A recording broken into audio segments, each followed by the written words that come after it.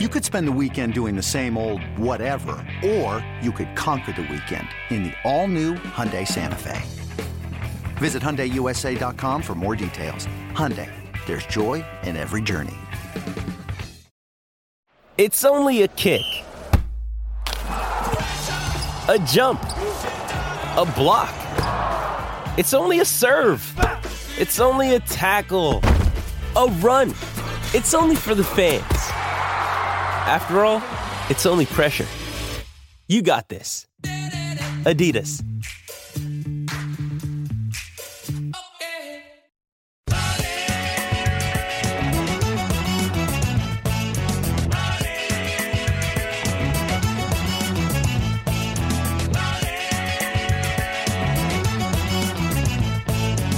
Well, here we are. It's been a crazy year in sports, and as sports got shut down, COVID-19 changing everything. Well, horse racing battled on, and after a change in the schedule, you had the Belmont first, you had the Derby in September, you had the Preakness in October. It is Breeders' Cup 2020, the best two betting days of the year. 4 horse players, Keeneland Racecourse, Friday and Saturday. It's the best 2 days in betting and best 2 days in handicapping and best 2 days for horse players because the fields and the prices, there's nothing like it. We love the sport. If you're listening to this, you love the activity of handicapping. It's a great mind exercise, but there are some days where you go cross-eyed looking at races, say on a Thursday at Aqueduct. We love New York racing, but it's 2 to 5 shots and 1 to 5 shots and speed wire to wire, and it's tough to grind out those bucks. Breeders' Cup Day, you can make your year in a matter of a race or two. That's the reality of it. The quality of the fields, the prices to choose from, that's why it's the best across the board. In fact, not just the big prices you get on Breeders' Cup weekend, but horses that should be lower prices that are bigger prices because of the fields and because of the talent. We're here to pick through the 9 Breeders' Cup races on Saturday. We're going to focus on Saturday. The juvenile races look very tough on Friday. Best of luck if you're playing. I'm sure you are. But our focus here in the Winners Club podcast on Breeders' Cup weekend will be all 9 races, Breeders' Cup Saturday. My approach, put the work in, take shots, don't be afraid. You cannot be afraid this weekend. You've got to be able to focus on picking out a spot or 2 or 3. You don't have to bet every race like it's the last race of the day, but you pick out your spots and you build around those spots. That's my idea this weekend, and hopefully we'll give you some ideas here over the course of the next hour or so. Format for this a little bit different. We're going to try something called a pick and a price. I'll go through all 9 Breeders' Cup races. Like I said, this is a betting podcast. It's not a horse racing lifestyle podcast and what hats you're wearing, what drinks you're drinking. Nope. We're a handicapping podcast. We're a gambling podcast. We're a betting podcast. And so we'll try to give you a pick and a price in all 9 of these races. And sometimes it'll be the same thing. So could be the same, but give you an idea of a likely winner in our ideas for prices that could get into the mix. We'll do the late pick 5 with our buddy Matt Bernier, NBC Sports, and of course RacingPicks.com. He and I did some work on a video on RacingPicks.com. You can check that out. You can sign up there. It's free. Get some ideas for this weekend as well.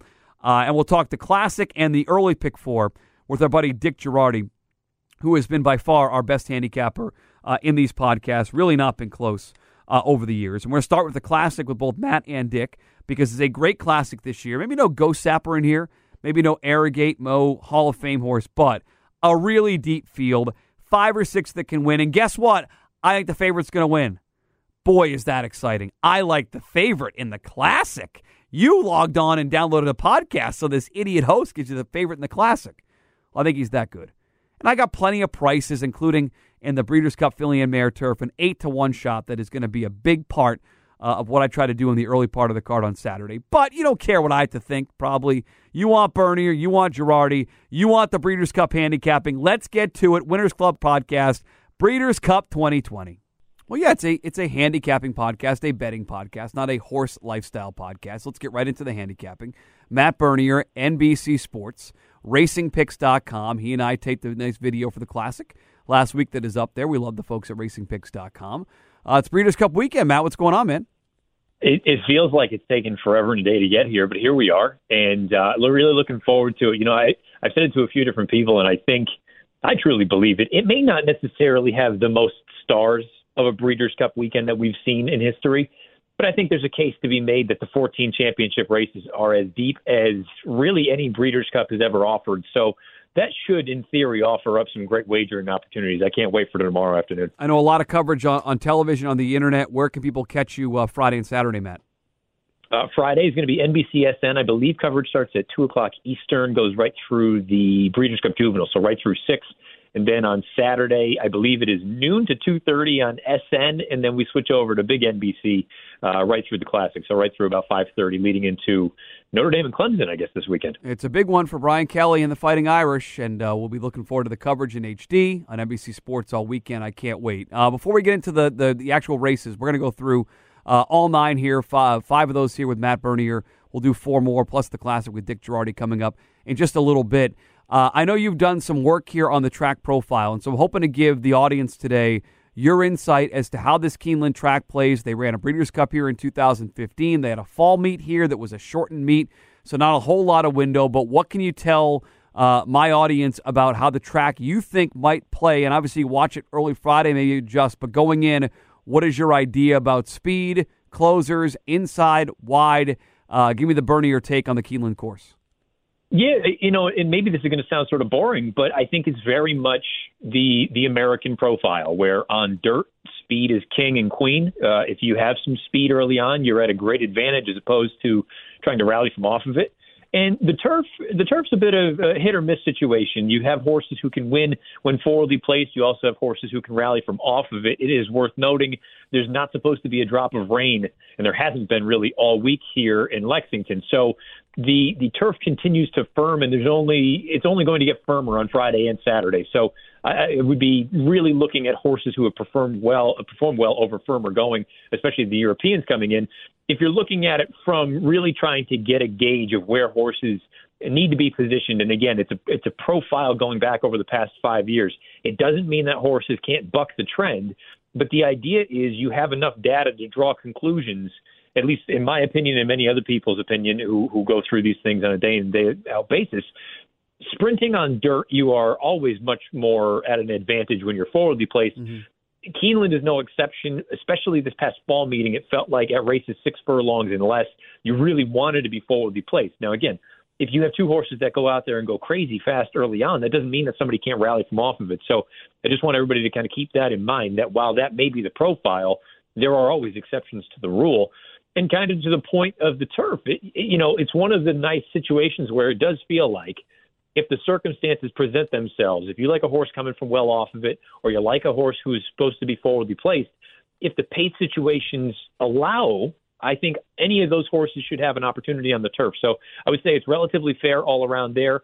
But obviously, again, dirt, you're probably going to want to lean a little bit more towards speed if you're looking on sort of the aggregate. Yep, and there were some days for sure, looking back at some of the results the last couple of days at Keeneland, it looks like the speed and even the inside did well, but that's every American course, man. It's just how they're run right now. You want to be on the front end, and so we'll keep an eye on that as things get going on Friday. We're going to start with the Breeders' Cup Classic here, Matt. It's we work backwards after that with the late pick 5. These are all good races, like you said. They're deep races. There is talent throughout, and I would just, as far as the Classic goes, 5:18 Eastern Time, they'll go a mile and a quarter to try to maybe crown the horse of the year. Potentially, we'll see. To me, there's not a superstar in here. I don't see an Arrogate that's like going to be a horse we're talking about 5 years from now, or a Ghost Sapper that we're talking about 10 years from now. But there are a lot of win candidates, and when you said deep, I thought of this field immediately because what it lacks in sparkling talent, I think it has in overall depth, where I could see a bunch of these winning the Breeders' Cup Classic, headlined by the morning line favorite, Bob Baffert's Improbable. I couldn't say it any better than that. I mean, this is just a top-to-bottom quality field. You may not have the Hall of Famers in here, but you have horses who have legitimate credentials, have run fast races throughout, for the most part are consistent. It seems very unlikely that you're going to get a complete clunker from one of these horses. It feels like they just show up time and time again and offer what they have. You brought up Improbable. He's the morning line favorite, and he has been the most consistent horse here in 2020, specifically for the older runners. It is interesting that the only blemish in 2020 was a race at Oaklawn Park in which Tom's D'Etat defeated him. He'll run into him again here this afternoon, or on Saturday afternoon, I should say. Tom's D'Etat's only real blemish here in 2020 was when he nearly fell out of the gate in the Whitney, in which Improbable won. So you can really make a case, and I don't usually say this, but in a 10-horse field, I wouldn't rule out more than maybe 2. I mean, it wouldn't be a stunner if you had horses who were 20-1 show up with a giant effort, who on paper, maybe they're a little bit slow, but that doesn't mean that all the stars don't align and they run the best race of their life on Saturday afternoon. So there are 2 horses that are big prices that I just never would. They're not going to win. Title Ready's not going to win, and Higher Power's not going to win. Title Ready may hit the board. Dallas Stewart does this all the time, where he puts his horse to the back of the pack and tells the rider, go get third, go round out the Tri or the Super. And with Corey Lanery aboard, he could do it at 30, 40-1. There are 2 horses that are going to take money that I'm not going to include in my multi-race bets as A's. I'm not going to put on the top and focus in on in exactas and trifectas. Those are 2 of the Bob Baffert horses, Matt, Authentic and Maximum Security. Boy, I think that the draw did not do either one of these horses any favors. Authentic needs to go to the lead. He drew the 9 of 10 post positions. Maximum Security, who I think also wants to be forwardly placed, he drew the 10 of 10. I feel like he's leveled off here as a 4-year-old. We know what happened. He was in the Jason Service barn. Service ended up being a massive cheater in the sport. So he's got kind of a blemish record. I think he's leveled off as a 4-year-old. I think Authentic has to go to the lead. And I think with Global Campaign in here, it's not going to be an easy lead. And so when you say there are only 2 that can't win, of prices, you're right. I'm going to toss 2, but I don't want to bet Authentic on Saturday. I don't want to bet Maximum Security. Do you like either one of those in the top spot in the Classic? Yeah, that's where you and I will sort of will part there, because I just think Authentic, I don't know really. Well, I don't want to say I don't know what it is, but I think he's sitting on tilt. I think he is absolutely loaded for bear. He has an angle. He has so many angles, to be honest, that I typically look for, and any one of them would make me intrigued with the horse, let alone 2 or 3 of them. You know, this is a horse who has paired up career buyer tops of 105 in each of his past 2 starts. Typically, to me, that's sort of an omen of things to come, where perhaps you get a forward move. If all of a sudden he jumps up into the 110 range, they all better have him tied on. You bring up the pace situation where it feels like maybe he's a need to lead type. I can't really argue that, but there's just something that makes me think that he doesn't absolutely have to have the lead. So if Global Campaign is absolutely intent on making the front, I could very easily see Authentic just glued to his flank and taking over, running the far turn whenever he wants. If I'm being honest, I want John Velasquez to be aggressive and just ride him right to the front and say, come and catch me. And also, it's a 3-year-old at this time of the year where with these older horses, for the most part, I believe you kind of know what they are. They're going to run their race. I don't know that you're going to get any sort of a wild improvement from any one of them. Conversely, the 3-year-olds, I think this is really the time. And yeah, they'll be taking on elders for the first time, but you can get that big bump up here at this time of year. And again, talking about how he's paired up those career best figures, I feel like this horse is ready to explode on Saturday afternoon. Authentic. The horse that couldn't get there in the Derby to Authentic, 'Tis the Law. I think Matt is a big shot. He's 3-1. He's one of the favorites, but if he runs back to that Travers race, the 2-horse 'Tis the Law, he's going to get bet quite a bit. People like this horse; they're going to know the name. But I give him a big shot to get the winner's circle. Your thoughts on the number 2 horse, 'Tis the Law, the Travers winner and the Derby runner-up? I don't dislike him, but I certainly don't love him. I've kind of cooled on 'Tis the Law, and I know he was the bee's knees for that stretch of time, and the Travers was spectacular. But, maybe it's a little bit of revisionist history, but you go back and you say, well, what did he really run against in the Travers? The Max Players of the world, the Caracaros, they're nice horses, don't get me wrong, but all of a sudden he showed up, and maybe he doesn't love Churchill Downs, and he was far from embarrassed in the Kentucky Derby, but I felt like if you really want to go through with a fine-tooth comb, that was kind of the first time 'Tis the Law ran into what I would consider a proper upper echelon potential racehorse, an Authentic, and he couldn't run him down. I'm going to be fascinated to see what kind of ride he receives from Manny Franco here, because drawing toward the inside, I feel like in a perfect world, they would have been perched outside, able to stalk the pace, kind of, work out that trip that Manny was able to in the Belmont Stakes, in the Florida Derby. Instead, from the inside, you either need to make a call. You want to use a little bit of horse early to establish some position, or are you willing to take back knowing that you could potentially end up boxed in there down on the inside or in behind horses? I don't think it's a comfortable position. Put it that way. If you're a fan of 'Tis the Law, in my opinion, he's going to need to be really, really strong in order to win this thing on Saturday. All right, how about your boy, by my standards? If you've heard Matt on this podcast, he's mentioned him 1,000 times. Every time the horse posts a workout online, he's a scream from Salem, Massachusetts, from a guy watching race replays and workouts on Twitter. He's 10-1, but I got to tell you, there's some buzz, Matt. I'm just a dummy who talks sports and follows this stuff from afar, but there's a lot of talk about this horse and his workouts. Give us your breakdown of By My Standards and what kind of role you'll use him in this Breeders' Cup Classic. 10-1 the morning line, the number 3. He's the kind of horse that I think he's very easy to root for. He shows up, he gives you what he's got. There's that part of me that, if I'm being honest, I don't know that his best is quite as good as the other horse's best in this race. Having said that, he just shows up and delivers each and every time. And he's the kind of horse to me where I would be stunned if he wasn't sniffing the top 3. I would be surprised if he won. I wouldn't be flummoxed. But I think it's a situation where he's a very likely candidate at a price in a race where you've got a number of horses that'll be sort of between that 3-1 and 8-1 range. He might be the option in that 10, 12, 15-1 range, who I think has every right to hit the board. I don't know that I necessarily love him on top, but I think he can get a piece of this thing and maybe spice him up for you. Well, it's only 10, so we should. I'll mention a brief mention. You can jump in on any of these if you want. Tacitus, we didn't mention, one of the longer shots that can't win. I mean, he's been an absolute money burner. He's not going to be 20-1s. This be the time he goes and wins. I mean, Bill Mott, he won. I was there when he won the Classic with Drosselmeyer, and I still can't believe that happened. So I guess he went with Tacitus. He's going to be a much bigger price. People love that horse. So I guess he could be involved there. And then Global Campaign, I think, will be part of the pace of this race. He does add some energy to it. I don't think Authentic gets that early lead in this Breeders' Cup Classic. We're going to try a new format here on the podcast with you and our buddy Dick Girardi. We're looking for a pick, Matt, and a price here in the Classic. What do you think on top, and what do you think is a price you want to use in this 12th race on Saturday? Yeah, I mean, I'm going to pick Authentic right on top, again, for all the reasons I sort of alluded to. And if you're looking for a price underneath, I feel like I kind of made my case for By My Standards, where maybe he's not quite good enough to win, but I could certainly see him hitting the board at a number. Yeah, I'm real creative here. I like this horse Improbable. Maybe you've heard of him. He's 5-2. He's a morning line favorite. I just think he's rounding into form. He's been the best handicap horse here for a couple of months, and I think he's going to get a good setup. I think the race is going to go at least fast enough for him to sit off and make one run, and if he does, I think he's going to run by them all. The price I'll mention, the only other horse we did not mention, and he's not the price I thought he was going to be. I thought he'd be 8-10-1. He is 6-1 on the morning line. That is Tom's D'Etat. Matt referenced him earlier.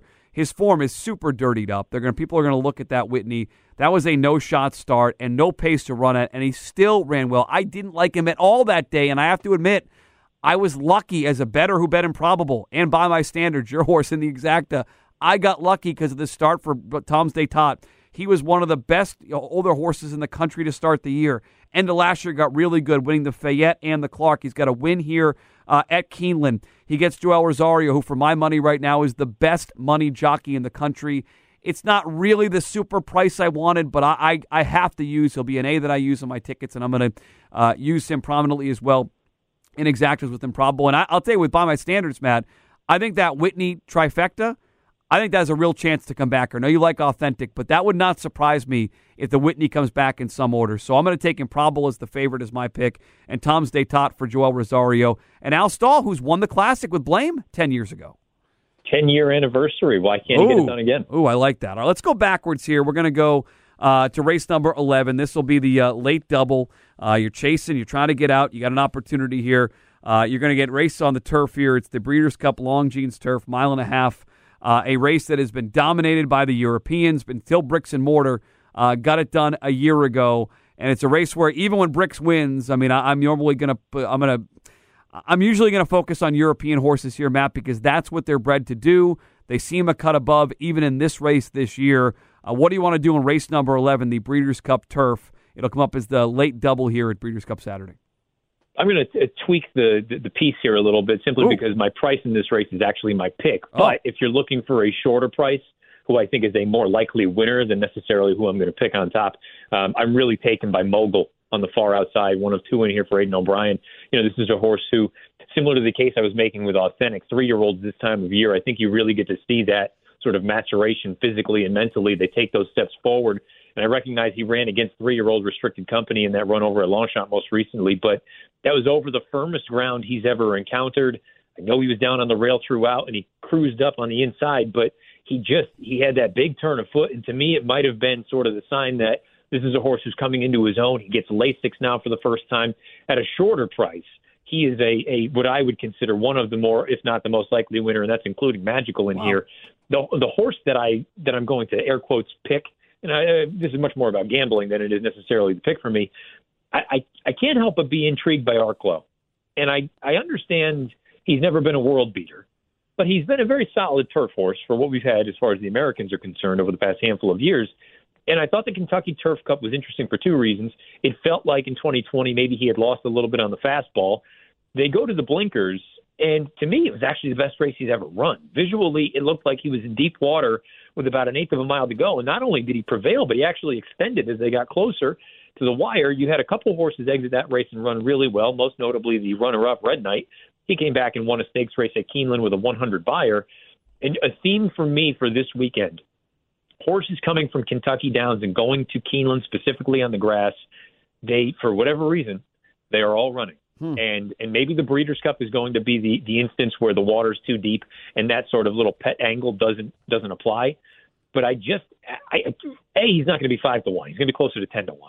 But B, I think he's sneaky enough. So maybe he can't win the whole thing, but maybe he can get a piece. I'm going to pick Arklow as sort of a price, but of the more likely winners, I do like Mogul on the outside. Yeah, I think for my pick here would be Magical. And again, it's a morning line favorite. I promise I'm not picking every favorite on this podcast. I apologize. But they pointed here. The horse is in great form. A 7-time Grade 1 winner. Clearly the horse to beat. They kept this horse at 1.25 miles in Europe this year, but I don't think the 1.5 miles is going to be that much of an issue, because when you look at the 1.25 miles in Europe, when I'm watching these ridiculous replays, the courses, Matt, are so different. They're not flat tracks. They're like you're running in. It's up and down. It's not level, and so I feel like 1.25 miles in Europe will tread out to 1.5 miles here. They pointed to this race. They're going to wrap up a great campaign. Not going to be any sort of price, but also in a race where I don't see a whole lot of speed, I think can be at least somewhat forwardly placed. Not going to have to be one of these Europeans that has to close them, dead last to come from back. So I'm talking too much about a 5-2 shot, but Magical would be the one for me. The European I'm going to use is the number 6 horse, Lord North, for John Godson, and Frankie Dettori gets the ride. He caught an awful course last time at Ascot, but 2 back was only like a 1 1/4 lengths behind Magical, who I like. Has been sort of rounding into form here, and we wanted a fall campaign. They wanted to do this good early season form. They're rounding back into it. A big sweeping move, even on that soft turf course last time.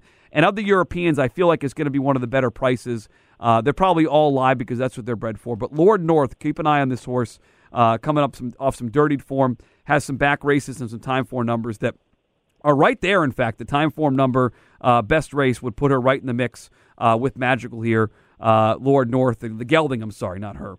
So 2-6 for me in the Breeders' Cup Turf. One of the more interesting races here, Matt, of the weekend is going to be the Breeders' Cup Distaff, 1.125 miles on that Keeneland main track with, feels like, at least on paper, kind of a heads-up matchup, Swiss Skydiver and Monomoy Girl.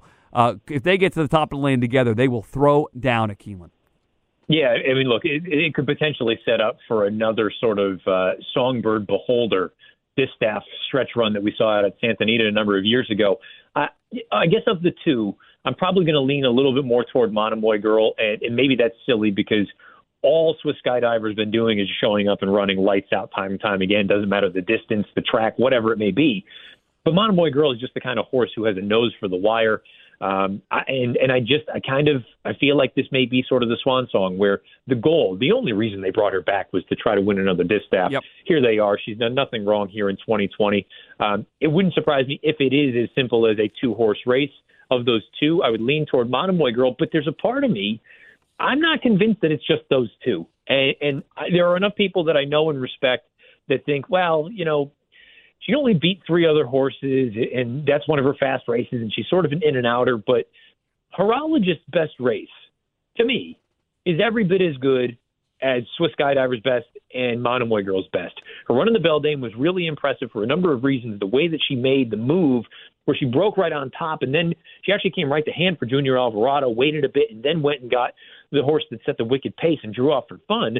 You've got the La Troyenne prior to that, which apparently, again, enough people that I know and trust say that the inside is not where you wanted to be that Friday at Churchill Downs. She was buried down there for the duration until she got out at the very top, and she actually made up a little bit of ground.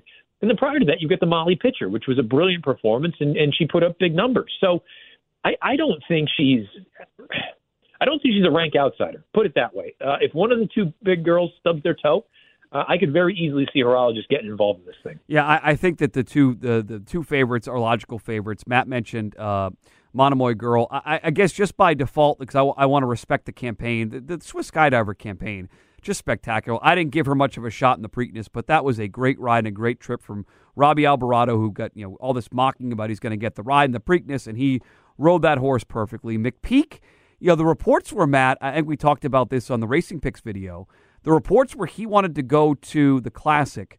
The owners wanted to go to the Distaff, and they end up here, and I think the horse is in a good spot. I don't see a lot of speed. Lady Kate wants to go, but after that second vanguard of horses is going to have a real opportunity, and the fact she has a good race over the track, the fact she's been so tough and so competitive in her races, I think Swiss Skydiver rates a big shot, and I think Monomoy Girl obviously is super talented, but in a heads-up matchup, I'm going to take the 3-year-old going in the right direction, and I'll take Monomoy Girl, even though it's Brad Cox on his home track with a horse that is just going to be awfully tough to beat. Maybe a little bit better of a price, so that's not the big issue. The price I'm going to use, this is a really ridiculous pick, and the results will probably embarrass me. But I got to use Dunbar Road somewhere, Matt. This horse, was going back the last year or so, has always hinted at talent. Was off slow last time in that Beldame, that 4-horse Horologist win you talked about. Had to go around. Still was not the best effort, but I just think there is more there. And if I want a price, if I think the favorites are really good here and I want a price to get into that number, I'm going to go with the back class of Dunbar Road. You got to get a little bit faster, but Chad Brown is shown up on these big race days. Wavell Avenue is a different race, but he's found a way at 7, 8, 9 to 1 to win big Breeders' Cup races. And I'm going to go on the back class of a price of Dunbar Road in a race that I really do think, Matt, you mentioned the multi-race. I'll mention the multi-race bets. Do you think that a majority of people will just try to use Monomoy Girl and Swiss Skydiver and get through? Do you think people will single Monomoy Girl here in late pick 3s, pick 4s, and pick 5s? Yeah, I mean, I think obviously most of the play is going to go through those two girls, but I think if you are someone who likes one or both of them, I think you're probably better off, unless you think that it's just going to be chaos all surrounding.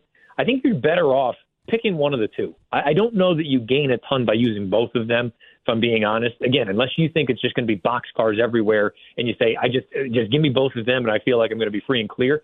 If you think there's going to be some sort of formfulness in this late pick 5 or the pick 6 or the pick 4, whatever you're playing, I think you got to make a call on one or the other, Monomoy Girl or Swiss Skydiver, and just say, you know what, we're going to let it ride. From this is a ticket-making standpoint, how would you end up weighting those? If you decided Monomoy Girl was your horse, is it 70-30? Is it 80-20? I know you want to pick one on top, but would you back up a little bit with another horse you liked if you like those two? Yeah, so I mean, for my instance, there are 3 horses that I would be using, and to be honest, I'm probably going to use, I would say 50% Monomoy Girl, but then I would probably split the other 50, maybe 25-25, or maybe even press up a horse like Horologist, who I think is going to be a much better price, going to offer considerably more value in a wager like this. Maybe I press her up to sort of 35% of the play and downgrade a horse like Swiss Skydiver, who maybe you only include her in an instance where you have nothing but chaos surrounding it. And that way it's sort of, I don't want to call it insanity insurance, but it's genuinely sort of the air quotes backup play, where if everything else shakes out, she's not going to end up costing you, some giant sort of score. I like the analysis there, Matt Bernier. Let's talk about the Breeders' Cup Mile. They'll go a mile on the turf. Again, the Euros against the Americans. What do you want to do here going a mile on this turf course at Keeneland? This, to me, is one of the best races of the weekend from a gambling standpoint. Your favorite's probably going to be somewhere in that 4-1, 9-2 range. The horses that I like are a little bit better prices than that, but nothing crazy. I'm going to give you 3. Ooh. If we're going to play along with sort of the format, my pick in the race is going to be Factor This for Brad Cox. This is a horse who I think he's sort of slid under the radar, which is a little bit surprising to me, simply because he's just in raging form. He's done nothing but run in 2020. He keeps on showing up and running these giant races, specifically his run 2 back in the Turf Classic. That was a race where the pace was ballistic. Anybody else that was remotely close to the front finished up the track. Conversely, you had a horse like Digital Age, who saved every inch of ground down on the inside, tipped out from the back of the pack, and was able to nail Factor This on the wire. For him to only be 3/4 of a length back, I think speaks volumes about this horse. And then that most recent run down at Pimlico, not only did he beat a good horse in Some Like It Hot Brown came back and earned a 100 or a 101 in his next start. up at Belmont Park. So I think Factor This is in with a big chance. If you're looking for a giant price, March to the Arch, I don't know if he's quite good enough to win, but I could very easily see him getting a piece of this thing. He's run deceptively well at Keeneland, despite the fact that it looks like he's never hit the board, which technically he hasn't. But go back and take a look at that Shadwell Turf Mile from last year. I thought he actually ran quite well. And if you're looking for a European, I think he's going to take some sneaky money, but I'm very, very interested in the number 3, Lope Fernandez, for Aidan O'Brien. This is a horse who, again, I would encourage anyone, if you're looking at those European races, really be kind to the horses who did not handle the soft and heavy ground over on Arc Day, over at Longchamp, and over the soft going on Champions Day at Ascot, because Nick Luck, my buddy and NBC sort of helper, their friend, he has brought up the fact that you wouldn't have run over here in the United States on that sort of ground. That's how bad it was. So I think Lope Fernandez, you go back to his runs 3 and 4 starts back at Deauville, either of those, he's got a big turn of foot. Wouldn't surprise me at all if he gets involved. I don't think he gets 30-1 on him, though. Yeah, I'll give you 2 Europeans. I like the look on the number 3. Number 2, Kamiko, might go off as the favorite in this race. Went off as the favorite in the Epsom Derby back in July. Was 5-2 that day and could not chase down that horse Serpentine. Just ran off the screen in that race. What a monster effort. The next time out, in the Sussex Stakes, you talk about the trip of the European horses I watched. Go back and watch the traffic. Just could not get through. Beat to a spot. Ended up running 4th. Has rounded back into form, winning last time out. Has 2 wins at the mile distance and is sort of pointing to a race like this. And I thought Kamiko was a true miler with 2 wins and a second-place finish at a mile. I wanted to use the number 2 horse, Kamiko, at 6-1. And I'll go one of the European here. That'll be Safe Voyage, who is 15-1 for John Quinn on the morning line. Ran into last time this horse, One Master, who's also in this race. One Master has won that race that was won at Longchamp last time 3 separate times. Like that is that course's race. Talk about horse for course. That mare has won that thing 3 different times.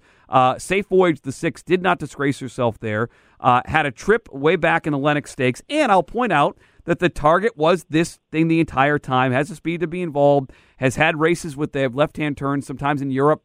When you look at your form right now, you see STR. Those are straight races. This horse has won around turns. And I thought if this was the target the entire time and ran that well in a home game for One Master last time out at 15-1, I'll take a shot with Safe Voyage as my European price. So I'll take the 2 as my pick. Kamiko, I'll take Safe Voyage as my price in the Breeders' Cup Mile. And then race number 8, which starts the pick 5. This ends up being, I think, one of the more clear races, at least for me on paper, which means I'm going to get a dead-ass wrong burn here. But the scratch of Vekoma for Matt Gatsis and Gatsis Stables and Randy Hill, tough break for them. But it leaves a horse in Yaupan who feels like he's going to be loose on the lead. I think he's run freakishly for Steve Asmussen. He's got a bunch of freaks. He's got Nashville running on Saturday earlier in this card, another speed monster. But Yaupan's going to the lead. I don't think he looks back. I could see a wire-to-wire winner of Yaupan, the number 10, in this race, Matt, because I don't see a lot of speed. Talk me off wanting to really heavily and be invested on the favorite to start out the Lake Pick 5 on Breeders' Cup Day.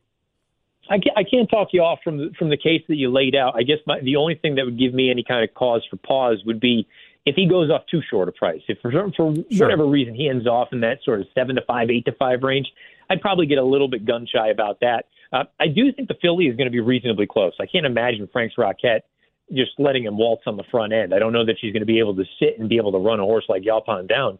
To me, it was one of those spots where I really wanted Vekoma to run because I didn't love him in a spot like this, so it's a little bit disappointing.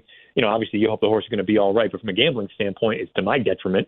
I like Diamond Oops, and maybe he doesn't class up to the rest of these runners. I can understand that argument, but he's a perfect 1-for-1 over Keeneland's main track. We saw that early October.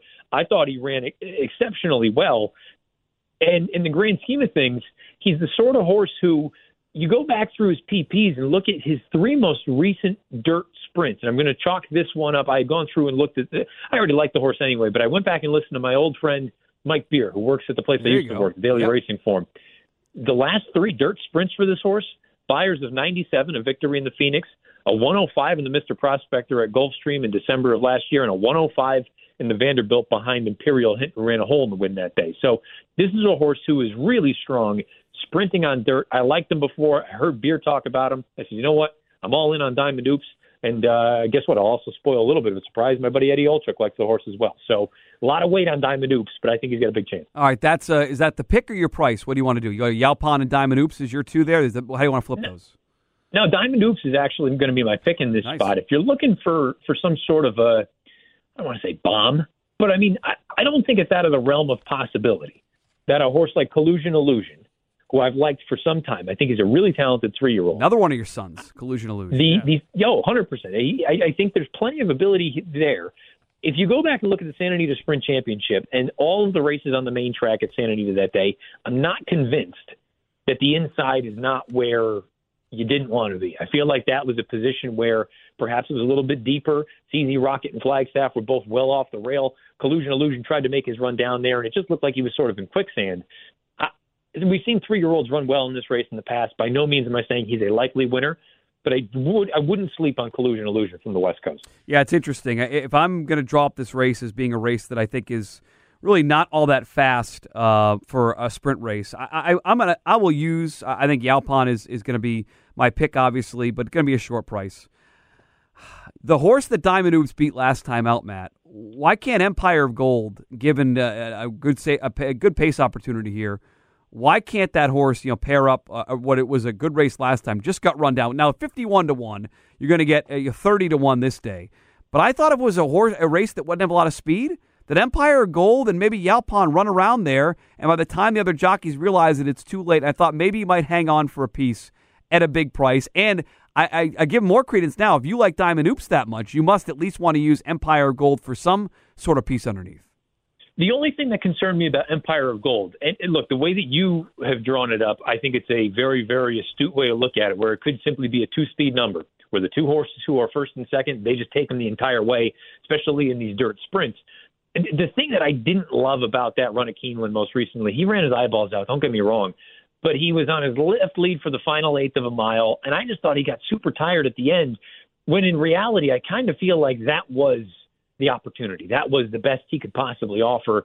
And now, not only do you have to deal with Diamond Oops again, but obviously you got to deal with Yalpon. You got to deal with Frank's Rocket. You got to deal with the West Coast horses. CZ Rocket, need to discuss him simply because he's been in rock solid form for Peter Miller. I agree with you. He's going to be $1,000,000-1. If you like him and you think it's going to be a very, very sort of formful pace situation, there's no reason he can't hang on for a piece. All right, we're a week out. We're not going to talk to you again since it's our last horse racing podcast of the year. I need a Masters pick. For folks that don't know, Bernier is a golf fanatic.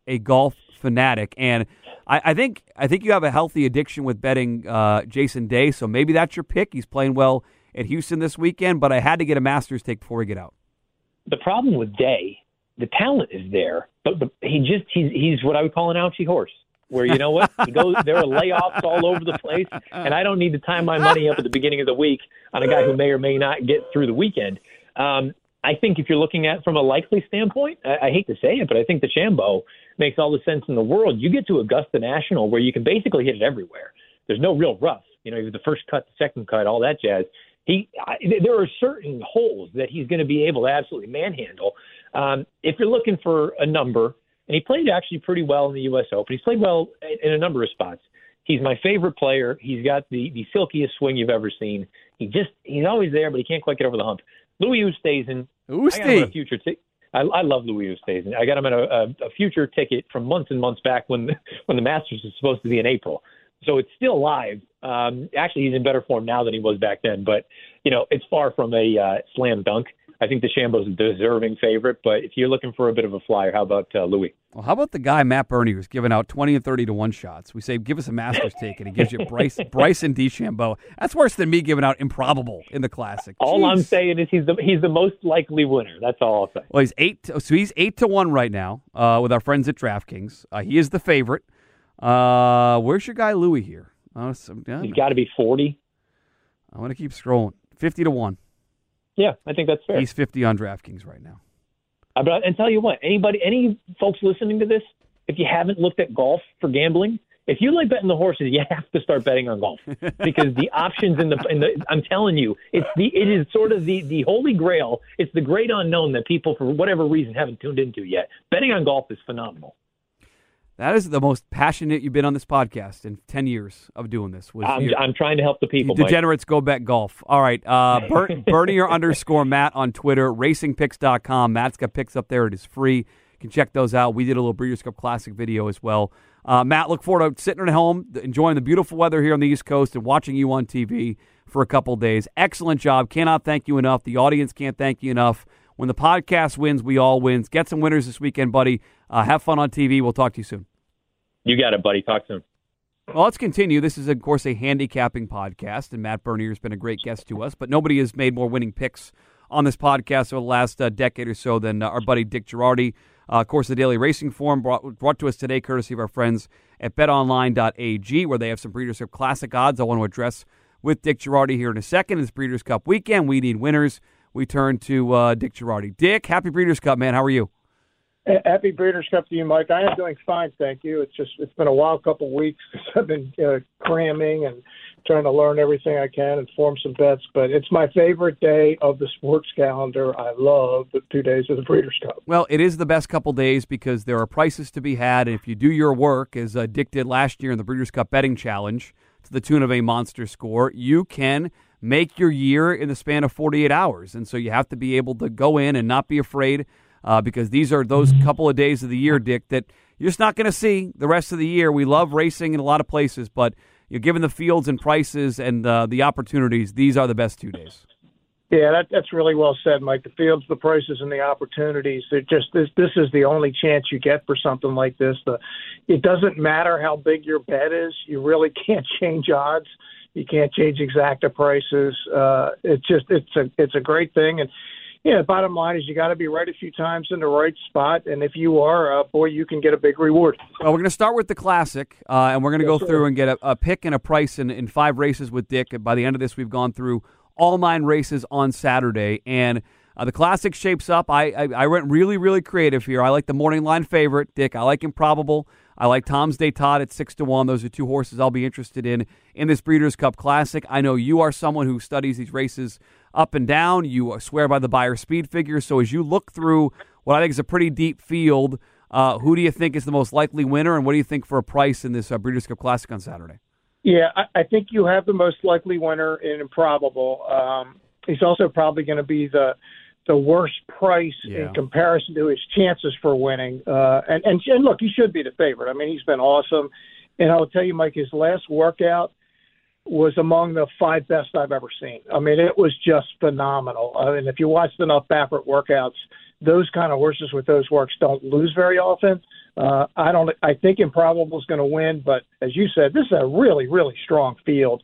I give Authentic a reasonable chance because I think there's a really good chance he's going to the front and potentially could duplicate his Derby run. Obviously a much better field that he's running against than he did with all these older horses. And I'll tell you this, I'm with you on Tom's Day Todd. He's my price horse in here. Nice. I think there's no reason in the world to think he's not going to fire. I mean, you just put a line through his last race when he missed the break. His previous 4 were tremendous. Al Stahl has been obviously pointing for this race, and he's a tremendous trainer. Of course, he trained Blame. It's hard to believe that's been 10 years ago, right? Yeah. Crazy. He beat Senada in her final race. So, yeah, he's just pointing this horse for this race. And you got the Belmont winner, Tis the Law. I mean, what a great horse race this is. But, yeah, I do think Improbable is the most likely winner. And I didn't even mention Maximum Security. So we have this year's Derby winner and last year's Derby winner with an asterisk, and all lined up next to each other, the 3 Bafferts on the outside. It's going to be a great finale to a great 2 days. Well, I got to ask you about Maximum Security because he got run down by Improbable. But since then, I know people that you work with and you respect, guys like Mike Welsh and Gary Young. The workout reports suggest that he is in good form and he's working out well. How do you, as a veteran handicapper, Dick, parse out, well, he ran so poorly last time, but now he's working well? What's a deciding factor when, at least on paper, not the workouts, but on paper, this horse might sort of be leveling off in form? And a horse is going to be bet here for Bob Baffert and Maximum Security. Yeah, I tell you what, Mike, I would like him if I could put him in the front, but it's very clear from listening to Baffert that they're going to want to sit outside of Authentic. I think they want Authentic on the lead. And when I watch Maximum Security in his races since Baffert has gotten them, I don't see that same pop I saw before. I'm not saying he's not trying, because he is. He's 1, 2, or 3 with a second. I mean, this horse, he's never been worse than second, except when he got disqualified. But I just don't see that same deal I saw last year. I don't know whether it's because of the racing, the different trainer, and look, his works have been good. I think it's the best work since he's come with Baffert. No argument for me there. But I don't like the trip he's going to get. I just don't think he's the same horse. And I'm not sure even that horse from last year is good enough to beat this field. Because I know he beat the favorite a couple of times last year. Improbable. Yep. Improbable is actually the favorite. The Derby and Preakness, everybody forgets that now. But Improbable is a different horse, right? He was the teenager last year that hadn't figured it out. Well, now he's a senior and he's a star. So yeah, I'm gonna play against on Maximum Security, and I feel bad because I like the horse. I think he's a really neat horse.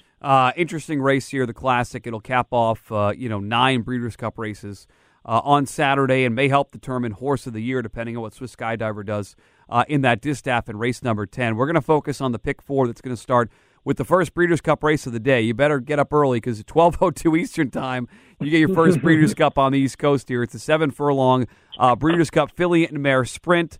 And at least on paper, kind of a match race here. You mentioned Bob Baffert for Gamine, the number 2 horse, the 7-5 morning line favorite, and then a horse that I've really, really, really become a fan of for Tom Amoss, Serengeti Empress, who I don't want to speculate, how much happier and how much thicker my bank account would be if she had held off Bell's the One on Derby Day in that Dance City. I thought she was home, but she runs her heart out. I love the way she runs, and I know I'll be interested in betting her, even at a shortest price. What do you want to do here in the filly and mare sprint? What do you want to do with Gamine specifically? 7-5 for Baffert, but inside. And look, she's had her issues. We know a couple of times now she has tested over the limit for certain horse therapeutics, as they call them. Your thoughts here in the race number 4 on Breeders' Cup Day, Dick? My main goal in this race is to get Gamine off the ticket. Yep. I don't like her post. As you just said, Serengeti Empress is faster than she is. At the best, she's going to be locked into the rail and having to go really fast. Brutal. I hated, and I do mean hated, her workout. I thought she was dreadful in her last work. It was very un-Baffert-like. Normally you watch them, and, man, they come flying out of that first turn with a big gallop out. She barely made it around the first turn. Look, I don't like betting against huge Baffert favorites because that's generally not a good place to be, but this is one I'm going to have to try to beat. I think Serengeti Empress, Mike, you're in the right place. I think she is the most likely winner, especially if she clears the field. I think it's going to be very hard for anybody to run her down. But I'm mostly interested in Serengeti Empress and the possibility of a complete pace meltdown with Venetian Harbor in there. I don't like at all, but she's going to be part of the pace. Is it possible that a horse like Sally's Curlin could come late? Speech dropping back from the Kentucky Oaks to 7/8. Bell's the One, you just mentioned, came and got you on Derby Day. I think it's a possible meltdown, and I'm going to use as many combinations as I can to try to get Gamine off the ticket. Now, look, Gamine could win by 5 and run 110 again. I'm going to go, what was I thinking about? But I'm betting against that possibility. Well, guess what? We're going to put her in the winner's circle because that is one of my favorite ideas of the day is get her off the ticket. Even if Serengeti Empress gets run down, there are multiple closers. Bell's the One who got her on Derby Day. You mentioned Sally's Curlin, who came home that final quarter. Trackus had it at 11-8-1, was flying late in that race, and if Dale Roman's on big days, we've seen him pop up with horses at a price. No question. So I like Sally's Curlin. I got to use, but I go back to Speech because it's weird when you look through the races. There's I believe it was Steve Bick I heard mention this, so I want to give him credit. There's only 3 horses in the entire field in the Breeders' Cup Filly Mare Sprint. Only 3 horses with a 100 buyer speed figure. Gamine, Gamine, Serengeti Empress, and Speech. I love cutback horses. I'm a sucker for a cutback. Michael McCarthy is a really good underrated trainer, is winning at 20% this year. So for me, you mentioned the closers. We're on the same type of horses, but Speech to me, the 1-horse stick. I think it's going to get. I think just sit back and make one run against the rail of Keeneland, right? Yeah, no, I think that's what they do. I mean, I think that, like you just said, just sit there. There's no reason to go anywhere. You're going to have to hope the field comes back to you at some point. The best race she ever run in her life was at Keeneland in the Ashland. Yep. She had a little bit of a tricky trip in the Kentucky Oaks. And you know what? She looks a little bit like Bellafina, who ran second in this race last year to Kofefi. Bellafina had a tough trip at the Cotillion at Parks, going longer, and then she ran great at 7/8 once she got back home. Speech has some of that, and I'm a big fan of Whitey McCarthy too. He's a good dude and a really good trainer. I think she's one of the live ones on the turn back to come running at the finish. I don't think there's any question. Well, we are on the same page here, so we're either going to feel very good in the first Breeders' Cup race of the day, or we're going to scratch our heads and go. What are we thinking of? And go. What were we thinking about? When Gamine Romp is 5 in front of the 8th pole, we're going, oh man, what were we doing? Well, let's go to race number 5. I keep sticking you, Mr. Girardi, with these turf sprints, and this is just that's okay. This is ridiculous. I don't have a strong opinion here. These, to me. Like, I've heard the saying, that the horseback is, the racing is like, roulette on horseback. And these in particular, these turf sprints, I never get them right. So you tell me, 5.5 furlongs on the turf at Keeneland, what do you want to do in this huge, bulky field going 5.5? Yeah, it's a brutal race. I think there's a chance. If you're looking for some long shots, just using pick 3s, 4s, and anything like that, I would recommend the 1 and or the 2. There's a chance either of them could get loose on the lead. It's not horses I would ever pick to win, but if you're using multiple race bets, if one of them gets left and the other one goes, potential that either of them could wire the field, and you're going to get 12-1 and 30-1 on the morning line for Big Runner and Just Might. Person of races in Primus, the 3. Yep. I loved his last race at Kentucky Downs. I thought he hated the going, and he still gutted it out and won anyway. When you see horses do that, that's telling you they're in great form. And everything coming out of Kentucky Downs all fall has been running great, because anybody that knows that course, and I know you know it, Mike, it's up and down and around, and it's a crazy course, but, man, you get so fit running there. But the problem is it's 5.5 on the turf, and Primus could be 8 lengths the best, get steadied 9 times. And you don't know. The traffic is just crazy. Not something you would feel confident betting a lot of money on. But I think Imprimus is going to run really well. I mean, if you said give me one pick, it would be Imprimus. Well, I'll tell you what. You mentioned getting shut off as a closer. Go back to Imprimus's race in the Woodford last October. Yep. Got completely shut off. Paco put that horse in a bad spot. And that's why the horse lost the race. And right. He's got a shot, but I hate the running style here. I'm going to take a shot as my pick with Leinster, one of the favorites here at 4-1, but going to be involved in the pace. Luis Saya has flourished this summer up at Saratoga, and also you mentioned Keeneland and the course there. 3 for 4 at Keeneland with a runner-up, and 7 for 8 in the exacta at the distance. And so there's enough there for me. I'm going to take a shot here with Leinster at 4-1, but the prices you talked about. I'm going to use the number 1 Big Runner as my price horse here. It might be the speed of the speed. 3 for 3 this year on the rail. Going to be completely ignored because of the connections. Ran a big race in the Eddie D last time as the favorite. So I'll take Leinster on top and Big Runner as my price. Good job there. But Dick Girardi helping us out in a very tough race.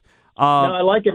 And Leinster's going to get a good trip, Mike. As you said, I think that's the key. He will not be in any trouble because he's fast and he's outside. Let's talk about race number 6, the Breeders' Cup Dirt Mile. It's a race, Dick, that I wish didn't exist, because I think it takes away from the sprint race and sometimes takes away from the Breeders' Cup Classic. But an interesting field here that, again, I'm one of the tougher races I'm having a hard time handicapping. Your thoughts on the Breeders' Cup Dirt Mile?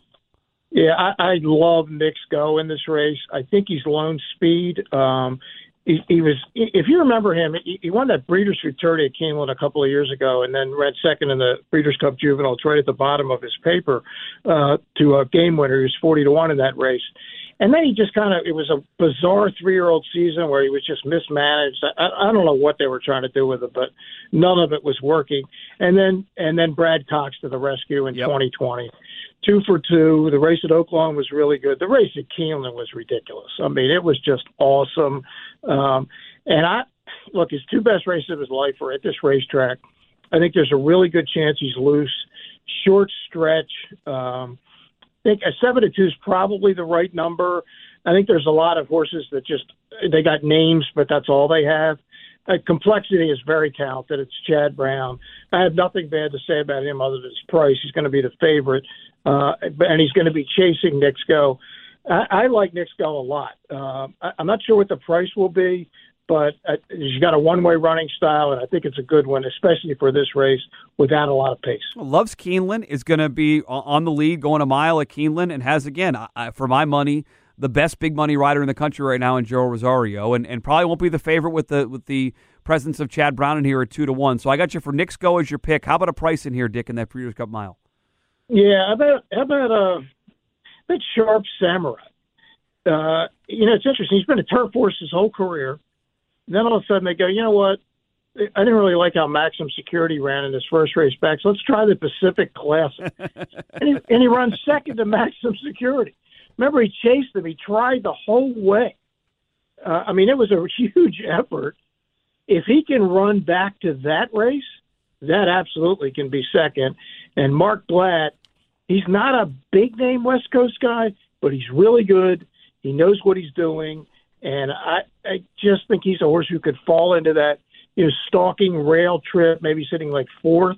So I do give him a chance. I've been an Art Collector fan all year, but I just haven't figured out why he ran so poorly in the Preakness. I don't have an answer for it. He'd be the great story if he wins this race, right? For Thomas Drury, who was all set up to run in his backyard in the Derby, couldn't make the race, and then just no-showed there. I've not looked at the workout reports yet, so I don't know how he's training. But I'm with you. I like the horse, but I don't know what to do with them. As my pick, I'll chalk out to some extent and just talk about complexity, sitting off the pace, coming off that monster race. When Chad gets these horses going the right way, he normally keeps them in good form. And the last couple, the Forgo and the Kelso, he has been awesome, defeating Code of Honor and Stand the Man last time out in a short 4-horse field, but is going to be part of the pace, and I want that in this race. And for a price, not the biggest price, but I think you need to go back and look at the effort that Mr. Freeze put in last time out in the Fayette. Finally got sort of back into form. He was really good at the beginning of the year. I think he's rounding back into it. He likes Keeneland, 2 wins here, 2 wins at the distance. And I like cutbacks going from 1 1/8 back to a mile. I like the effort on the front end, be holding off Aurelius Maximus and Title Ready, who we'll see in the Classic. So Dale Romans on a big day, 6-1. I'm going to take a shot with Mr. Freeze there as my price, Dick. Okay, cool. No, I like it. Yeah, my price will be Sharp Samurai. I like it. Race number 7. Let's wrap it up. The late pick 4. It's all part of pick 3. It actually starts the jackpot 6 as well. This will be race number 7. The Filly and Mare Turf, the Breeders' Cup Filly and Mare Turf, going 1 3/16. Chad Brown has a pretty heavy hand in here. Got some Euro shipping in as well. What do you want to do with Rushing Fall as the 5-2 morning line favorite in this race? Well, is there any reason to think Rushing Fall is not going to run well? I haven't come up with one. She's 11 for 14 lifetime, 5 of 6 at Keeneland.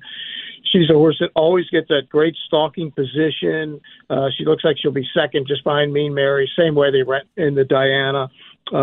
She has to run well. She's the most logical winner. I do not like Sister Charlie. I was a huge fan. She just looks to me like she's a 6-year-old, doesn't have the same pop anymore. My bomb in here will be the 7, Terabella. Throw out the last race on that just a bog. In England in October, just about every race course, you could throw out most of the races because the horses had no chance. Some of that previous form is very good. And anytime John Gosden shows up, I'm paying attention. Look out. Well, I think you make a good point about this race. I think that you have to look at Chad as being the favorite here. I think Rushing Fall is a deserving favorite. Would not be my pick, though. My pick is actually going to be my pick and my price. This is one of my more weird ideas of the weekend, and the horse that is probably not fast enough. It's a 3-year-old filly going against older. But I'm going to take a shot with Jessica Harrington's Cayenne Pepper on the outside, number 14. And the reason why is that this horse has been pointing to this race, has run well at this distance, and if you go back to the first run of the year, was right there, only 4 lengths behind Magical, and finished in front of Fleeting in that race. Then, 2 races later, ran second, again, a length and a quarter behind Tarnawa, who is going to be the second choice in the turf, has held great class, coming off a humongous win at Corral last time, has wins going around turns, is going to be a monster price, and just is bred ridiculously. out of the Galileo sire Australia, and it's all sorts of breeding. If you look it up, it's just all the names up and down the breeding. All are these Grade 1 and black type winners. And I thought at 14-1, 8-1, 9-1, 10-1, a Euro in a race where, Dick, I think the Euros are always sort of the favorites, the one to look at in these turf races, because that's what they run on. And I want to take a shot with Cayenne Pepper. I think my most interesting handicapping idea of the weekend in a race where Chad Brown probably won 2, and I will rip up my tickets and turn to the next page because, I mean, that's how good Chad has become, Dick. We've talked about this. You know, he's the best there is, man. I mean, the guys just look. They never, when they are supposed to run, Mike. When was the last time you saw a Chad logical horse? They don't always win, but when do they not run well? It just doesn't happen. Well, I mean, growing up or following racing in the early part of the 2000 for the first time, like Todd Pletcher was the guy, right? Todd Pletcher was the super trainer, and now I feel like Chad is that guy. If I was just getting into racing, I would want to bet every single Chad Brown horse, especially the horses on the turf. But I'll take a shot with Cayenne Pepper, the 14 on the outside. We'll get you out with one racing question, Dick, before we get to the handicapping for Friday and Saturday. It was a weird year for racing in that they were the one sport that kept on going as COVID-19 knocked out all the other sports. And I'm curious if you believe, is this any chance that they'll sort of, as a sport, get their act together? What I mean by that is there was still way too much racing, even during the COVID break. There were these big racetracks run on top of each other. They cannibalize each other, and it ended up with, at times, a product, especially at Saratoga, that did not look like Saratoga. And I'm curious, do you think that this year at all make the tracks realize, hey, might be racing too much. We need to partner more and figure out a better way to give a better product to our bettors who are here, every weekend firing away. Any sign this year helped at all? Yeah, I mean, it's a great question. It's because this sport is so fragmented, Mike, as you know. I mean, there's no Adam Silver here to calm everything down and get everything straightened out.